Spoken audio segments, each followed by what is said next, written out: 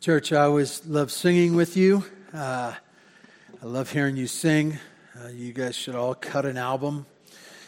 The Bear Valley Church Singers. I love, not that you sound that good, but just your hearts united, singing important words. It's so refreshing in a fake world of things that don't matter and things that empty words.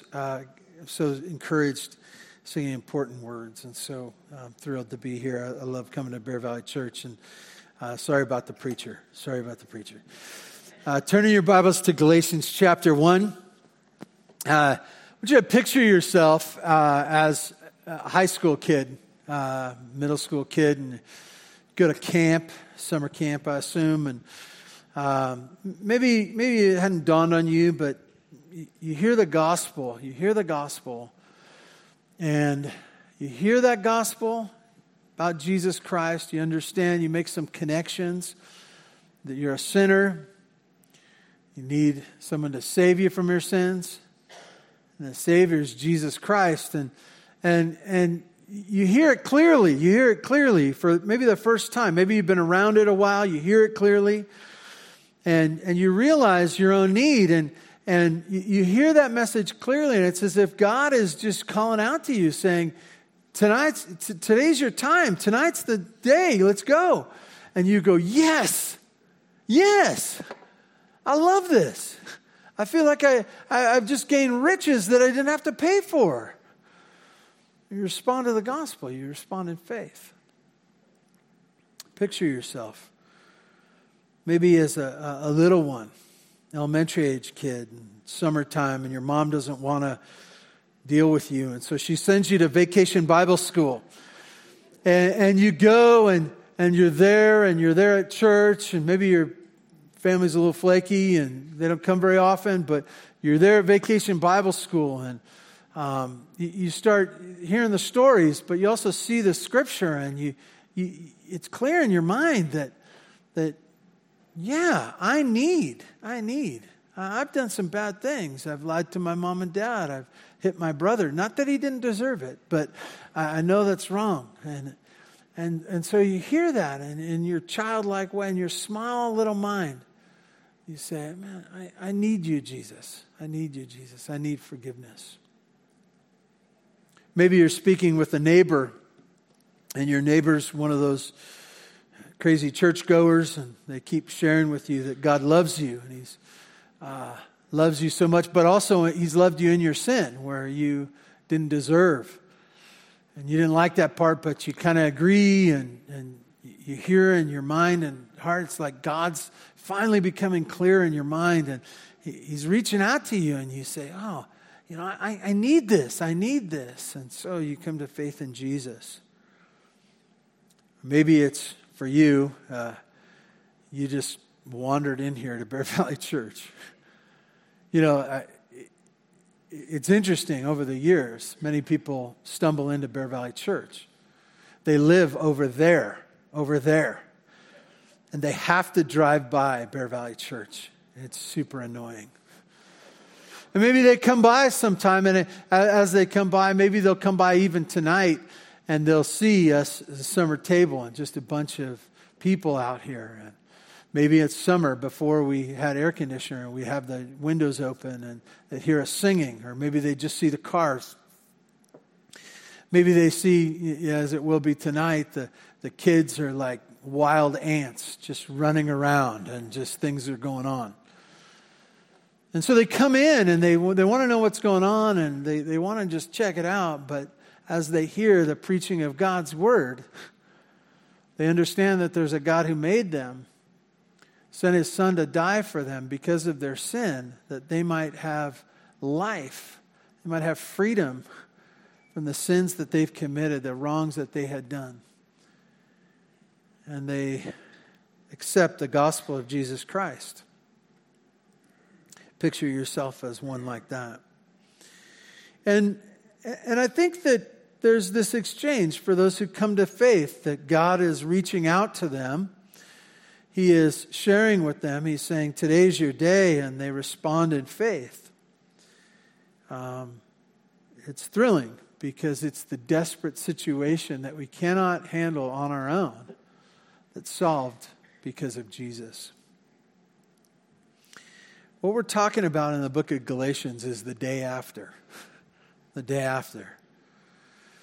You know, maybe you were that person at camp and you loved it and you're thrilled and you heard the gospel and you're with your friends and it was great and it was thrilling.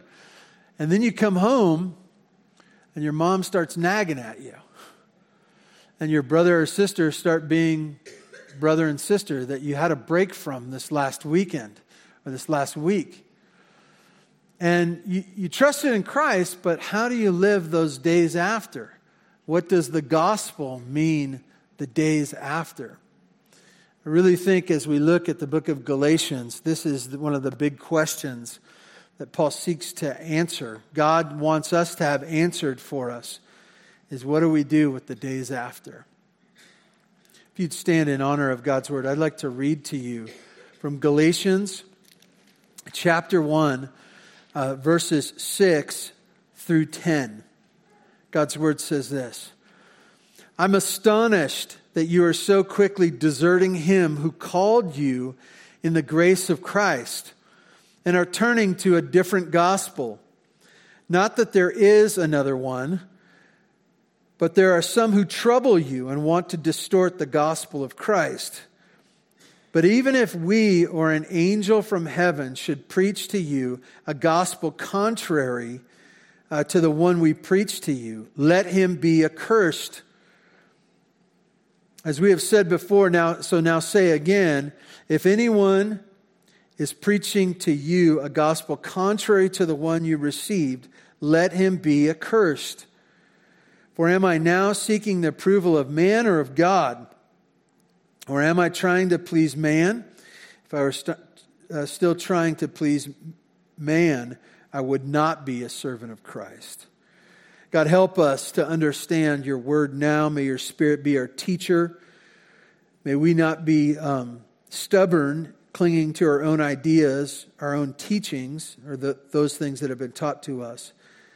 But God, I ask that you would change our hearts, that we would cling to the one and only gospel, the gospel of Jesus Christ, the gospel of grace, and it's in his name we pray. Amen. You may be seated.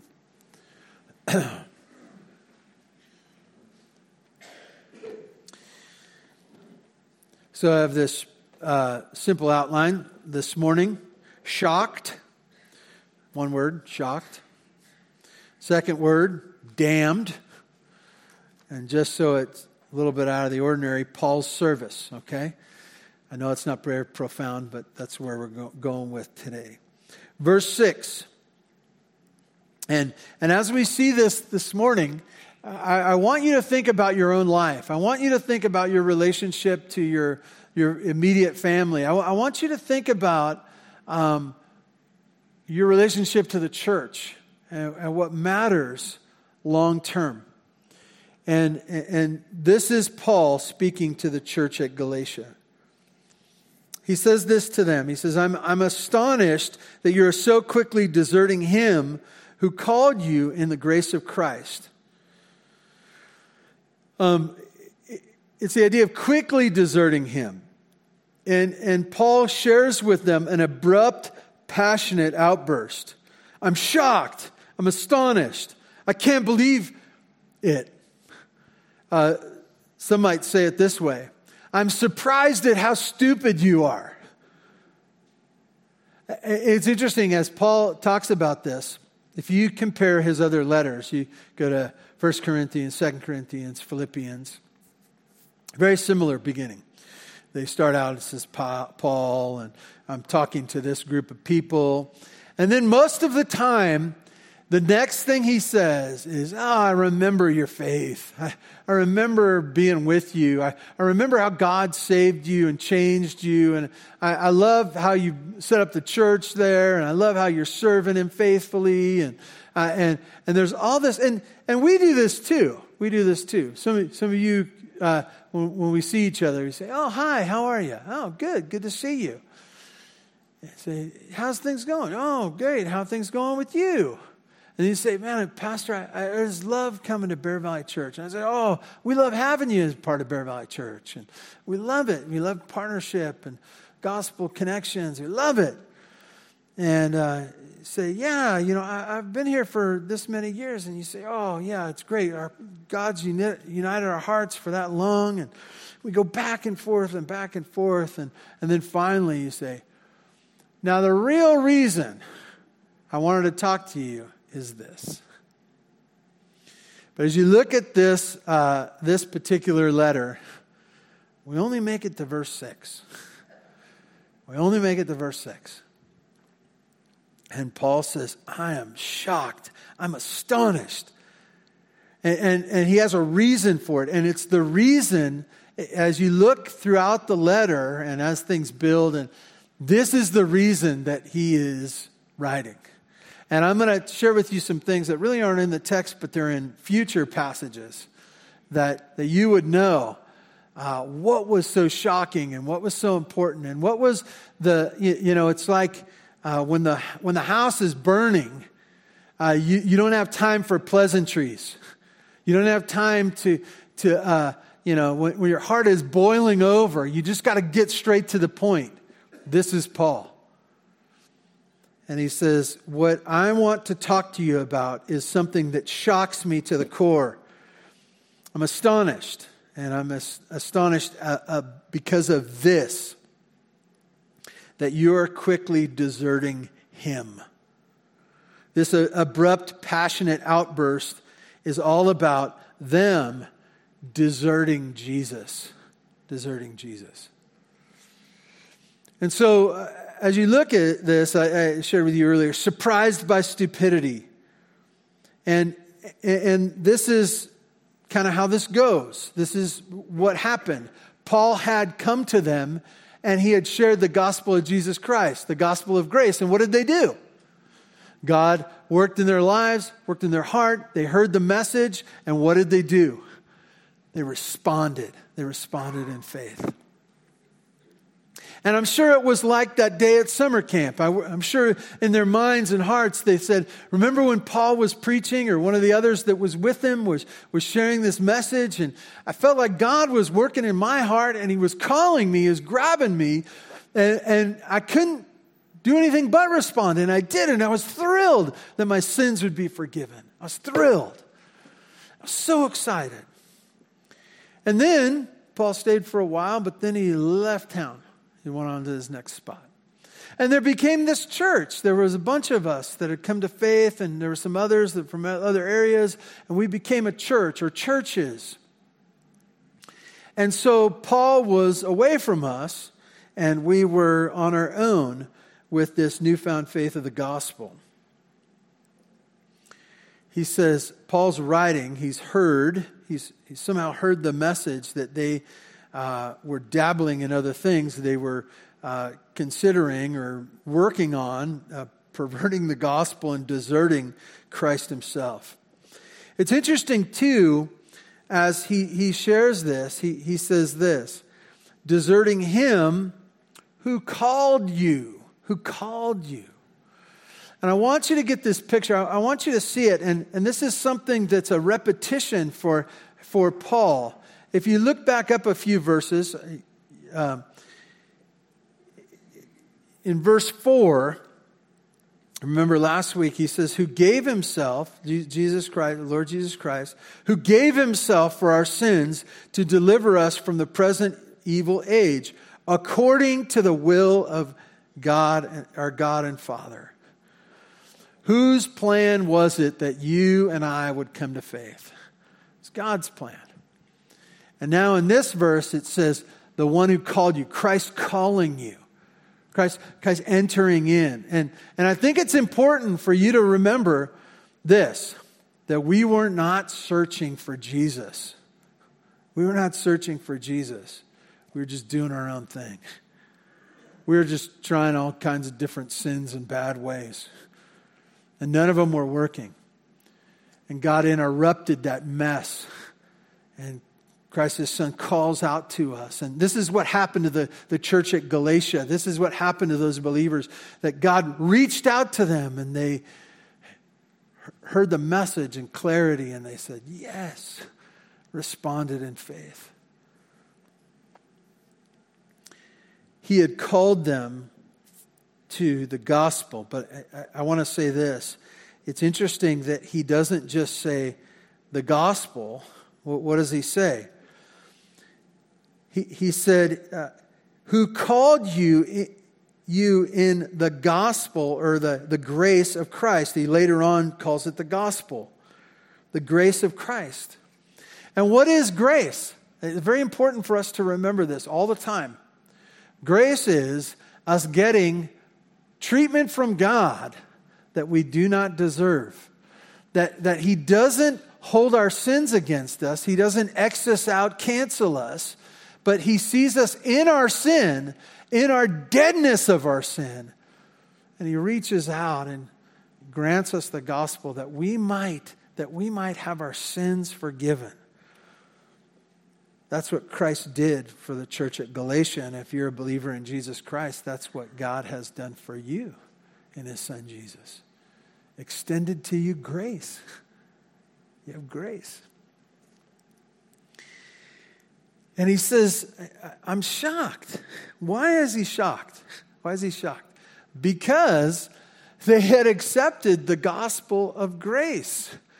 The gracious gospel, the one from Jesus, that God had worked in their life. He'd called out to them. He'd brought his son Jesus, and he said, this is the answer for your sin problem. And they're yes, I love it. But it was the day after, right? It was the month after. It was maybe the year after.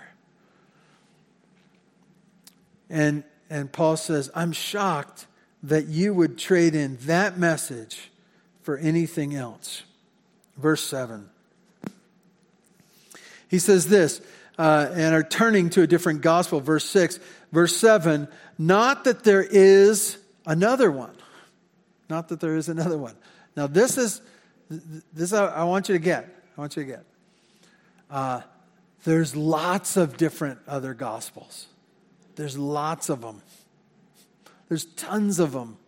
They're making up new gospels every day.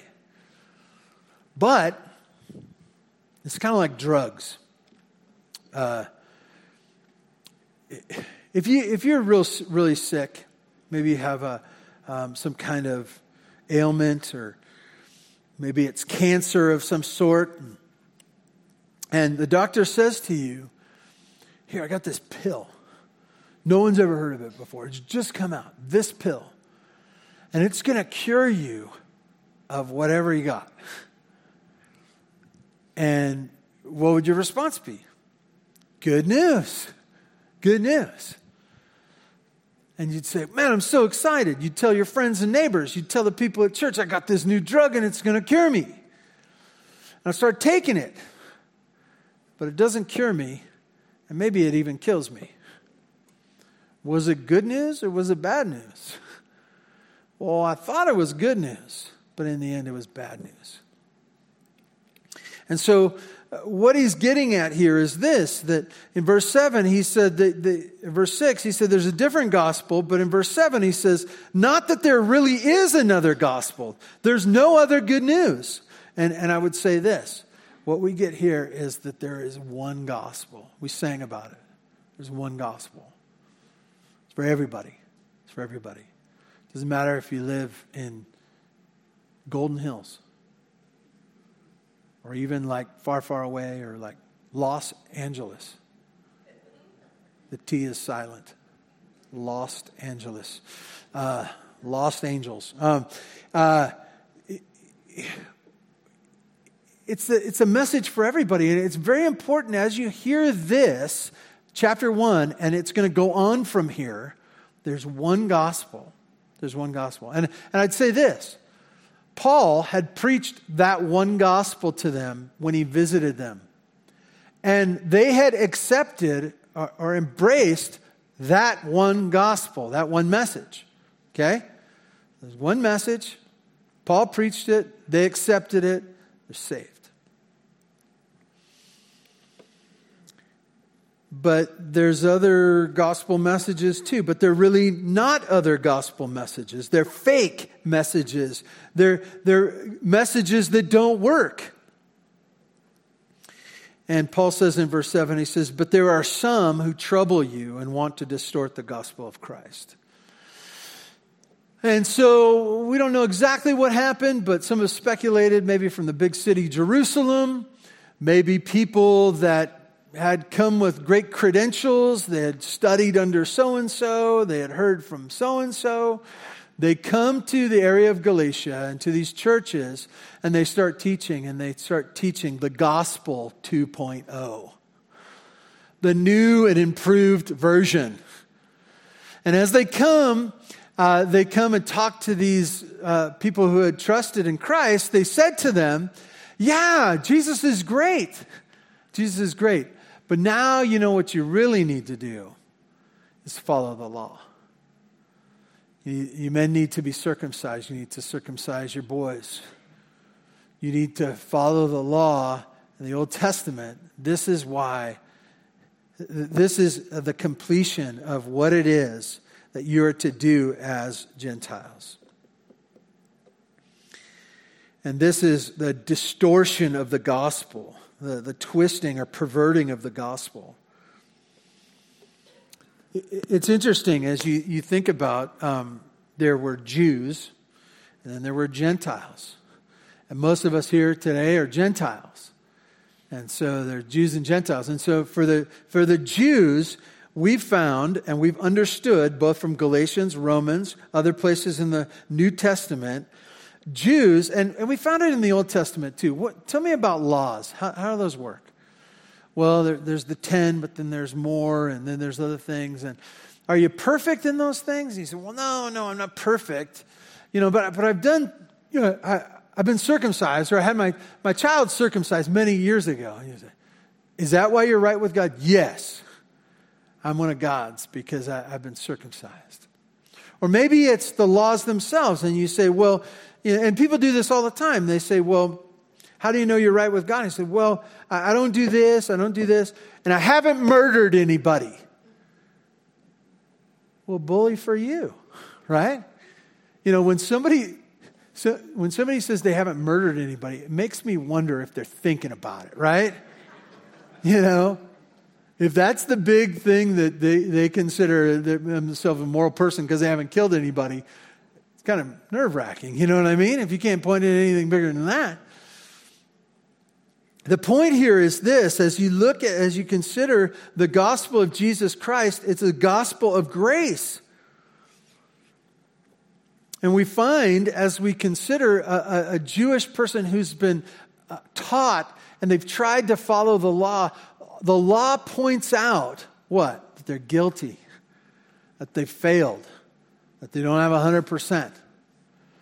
And so what a Jew can say as they read and they understand about Jesus is, a Jew can say, I need the grace of Christ. I need the grace of Christ.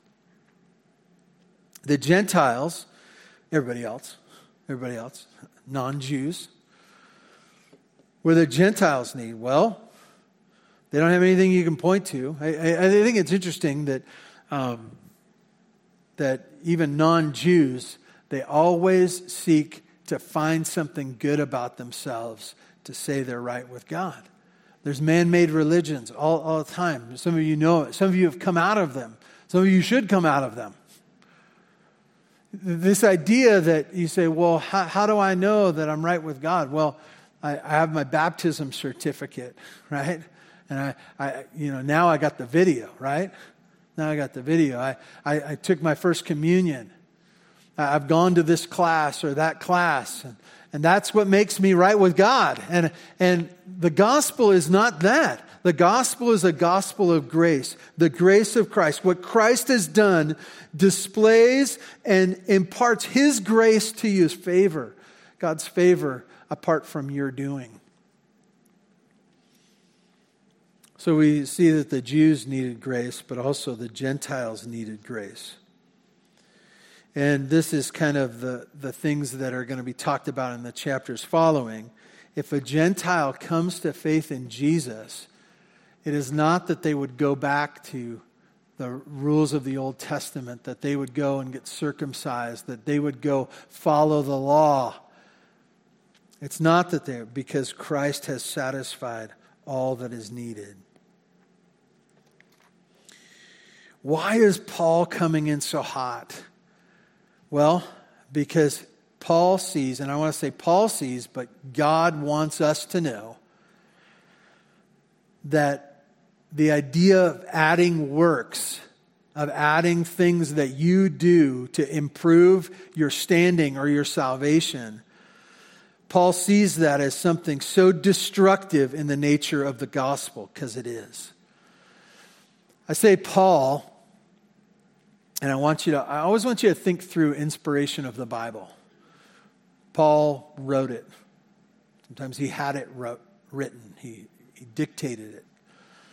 But God was working in Paul's life that he would get it down perfectly.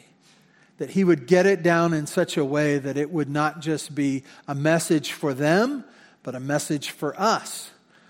And so when you read this and you say, well, why is Paul getting so excited about this? You can say this: why is God so excited about this? Well, why does he think this is such a big deal? And what's interesting to me is this, that most of us would see works added to the gospel message. It's just a subtle difference. Just a subtle difference. It's Jesus, and then you do a bunch of works. And we'd see that as a subtle difference. And we say, they're a little bit off, kind of, and this and that. And I want to say this. Paul jumps right into it, and he comes in hot. Why? Because it's a big issue for God. The God who loves you so much, your God, your creator, the plan worked out in his son Jesus. This is important to him for us to get. And so as we embark on this, I hope that we see the intensity of Paul and realize that this is an important thing. Why? Why is it so important? It's hard to tell. In this, it's not hard to tell, but as you think this through, they're not about to lose their salvation. They're not losing their salvation. But what are the implications if they follow a works-based sharing of the gospel? They accepted the right gospel, but then they start adding stuff. I want to tell you, it's the next generation. It's the next generation. It's interesting to me here at Bear Valley Church, and some of you know this, some of you have been a part of this, where there's those terrible people who leave us. You know what I'm talking about? They move away. They move away. They move away. Got to figure it out, right? They decided they didn't want to be a part of us. No, I'm just kidding. But they move away, and then maybe they think they're going to come back here and visit, and that's great. We love to see people, and they come back and they say, "Oh man, the church has changed. The church has changed." And I want to say this: yes, because you left, and other people moved in, and there are other people that have come to faith in Jesus, and different people are growing up, and things are changing, and a church is dynamic, right? And so after that initial time with Paul, where they accepted the gospel, it's those days after that church was beginning to change. They had listened to the message from whoever those people were. Jerusalem, smart teachers, great orators. I don't know who they were. But they came and they shared a message. They shared a message that was, Paul's message was fine. Jesus was just all right. But you got to add circumcision, the law, these things. And I want to say this. The reason it was such a big deal to Paul was this. First of all, in the lives of those who accepted Christ, it's a powerless gospel to change. To change. Works cannot change your heart. Works cannot revolutionize a life which was dead now is alive. Powerless for change. And I want to say this, it's a powerless gospel that they would now share this gospel. It was a powerless gospel to save others. What was the danger? the gospel witness outside of that church in Galatia, that others would now get a gospel of works, a gospel that, doesn't save. And I would say this is very important. There's a danger for the next generation, for their kids, their little ones. That if their parents couldn't share a gospel of grace with them, that they would share a gospel of works that would never save their kids. It would be a burden. It would be a ruin to their kids. And as I think about our church, it's the same problem that we would have, right? Is if we don't get the gospel, if we don't understand it's a gospel of grace, a transforming gospel of grace, it's bad for us in the sense of abandoning our own sin and being able to live the days after. But it's also bad for this community and for our kids, the next generation. So Paul was, he was abruptly, passionately outbursting because they were deserting the gospel of Jesus. Which brings me to point number 2, damned. Damned.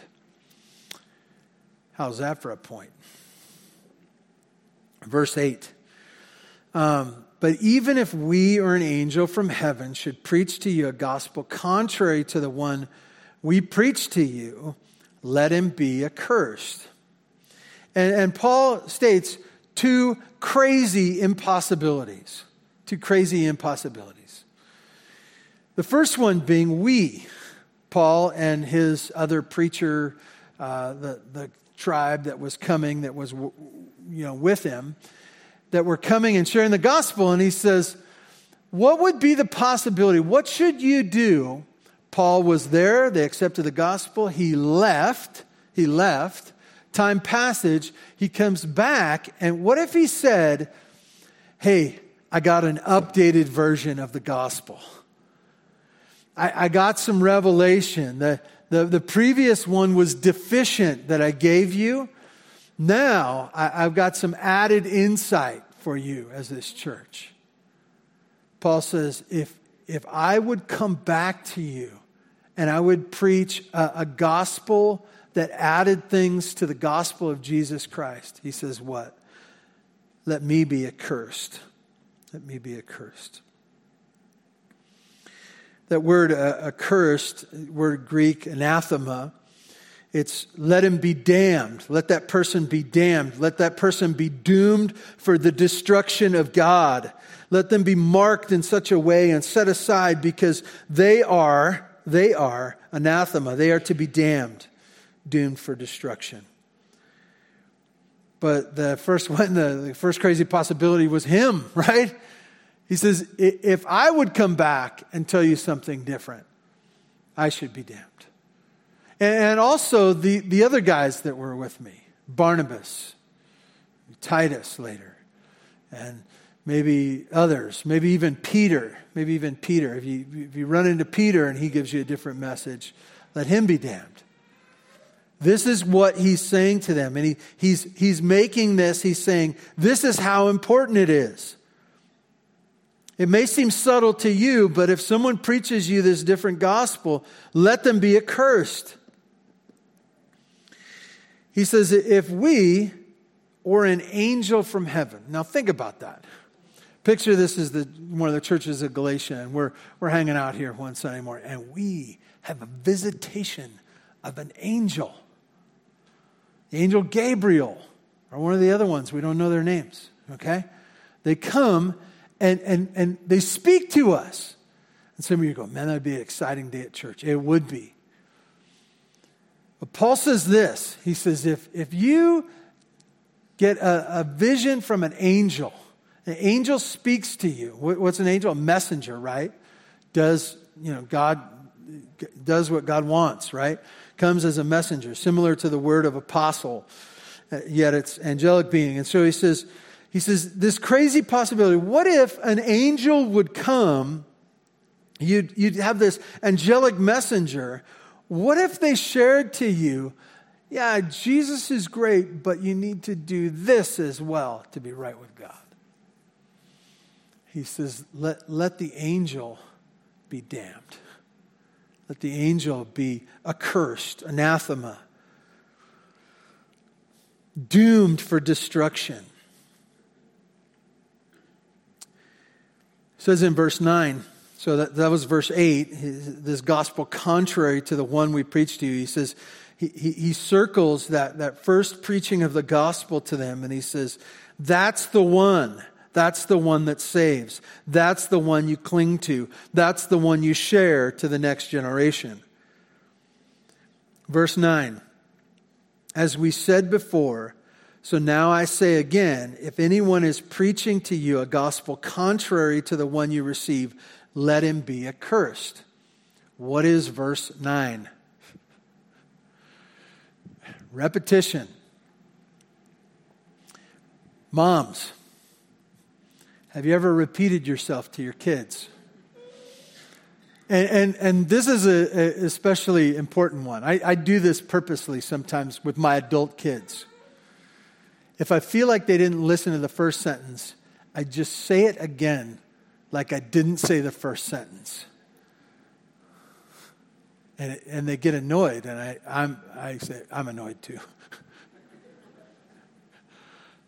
I always try to smile when I encourage them in that way. But this, what I would say is this. He says, if you didn't get it the first time, let me get you the second time. And what I'm saying here, and I would call it this, the double damned passage, right? That this is so important, that this is so critical that we would understand and hear that he says it again with clarity. And what is this? He says, what any other gospel would be, it'd be a contrary gospel, the gospel that saves. Stick with your first and right answer. I think all of us have, whether it be the DMV or math or sometime in college where you had to bubble the answer in, right? You had to click a box. It was A, B, C, or D, and you clicked on one, and then you're guessing on the first time, and then you're like, maybe I should, that other one looks good too. And you used to be able to track your things because you could see eraser marks, violent eraser marks, and then you choosing the wrong one. And that's what he's saying is that the first one you had, stick with your right answer. The right answer that Jesus is enough and his gracious gospel is enough for you.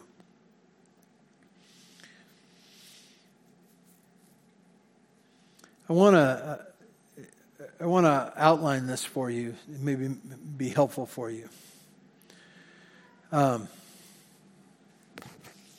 says this.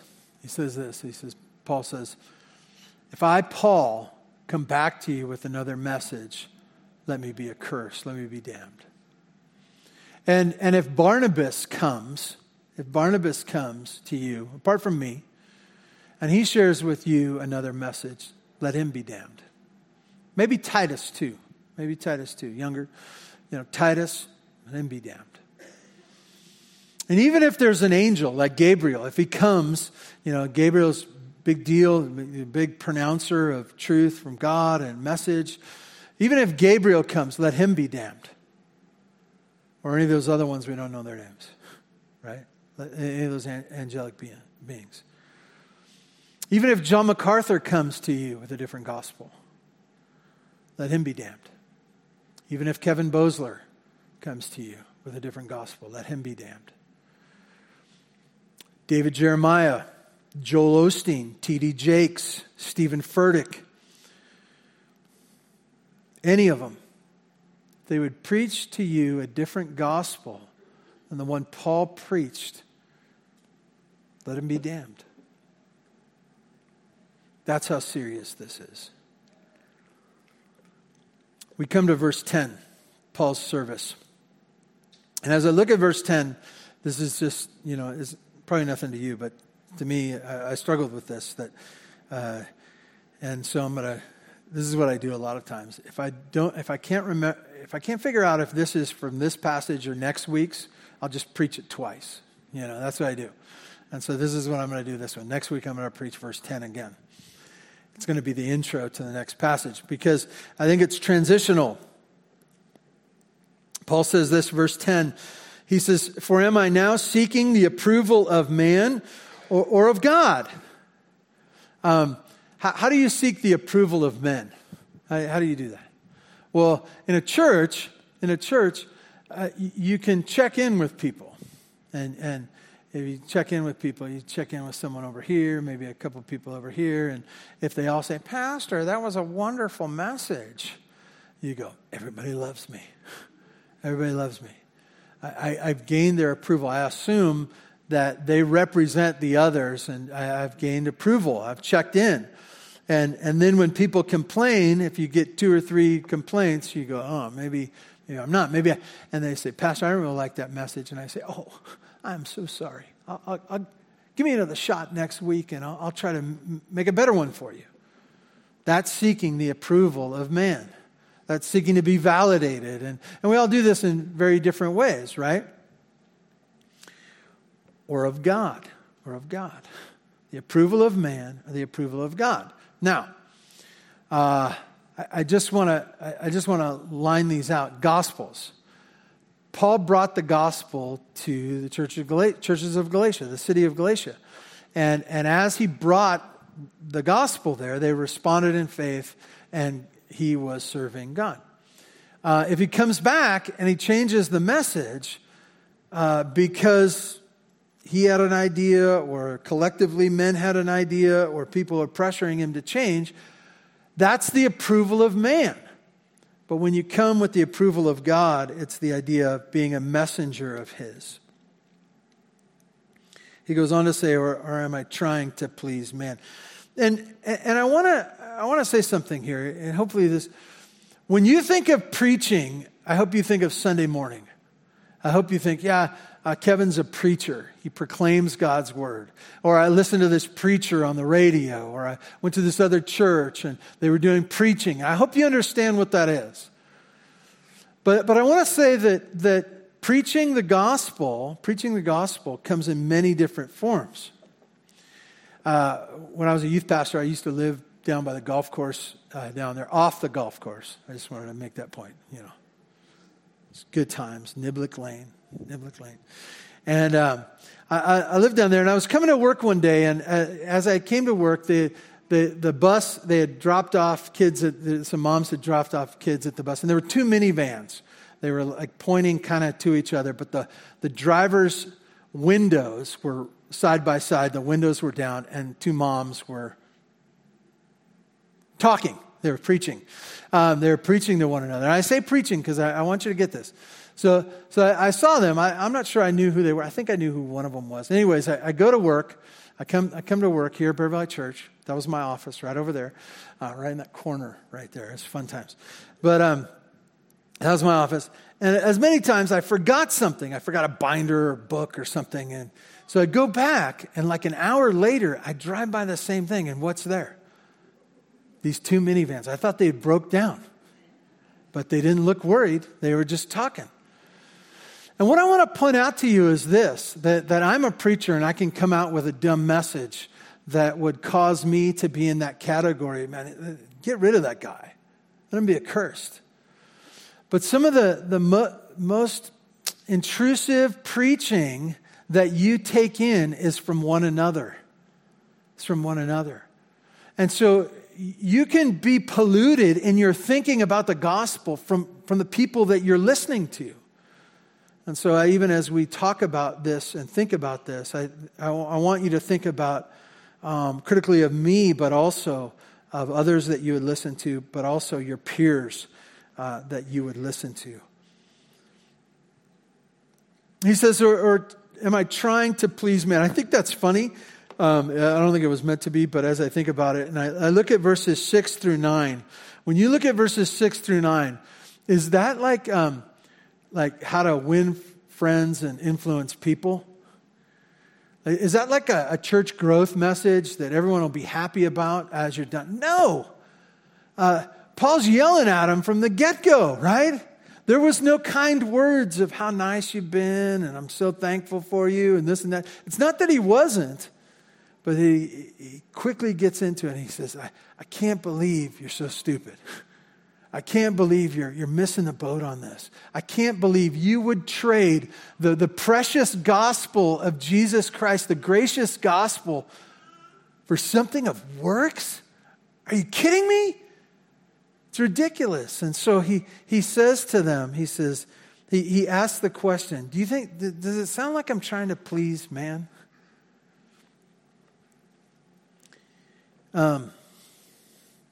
He says this, if I were still trying to please man, I would not be a servant of Christ.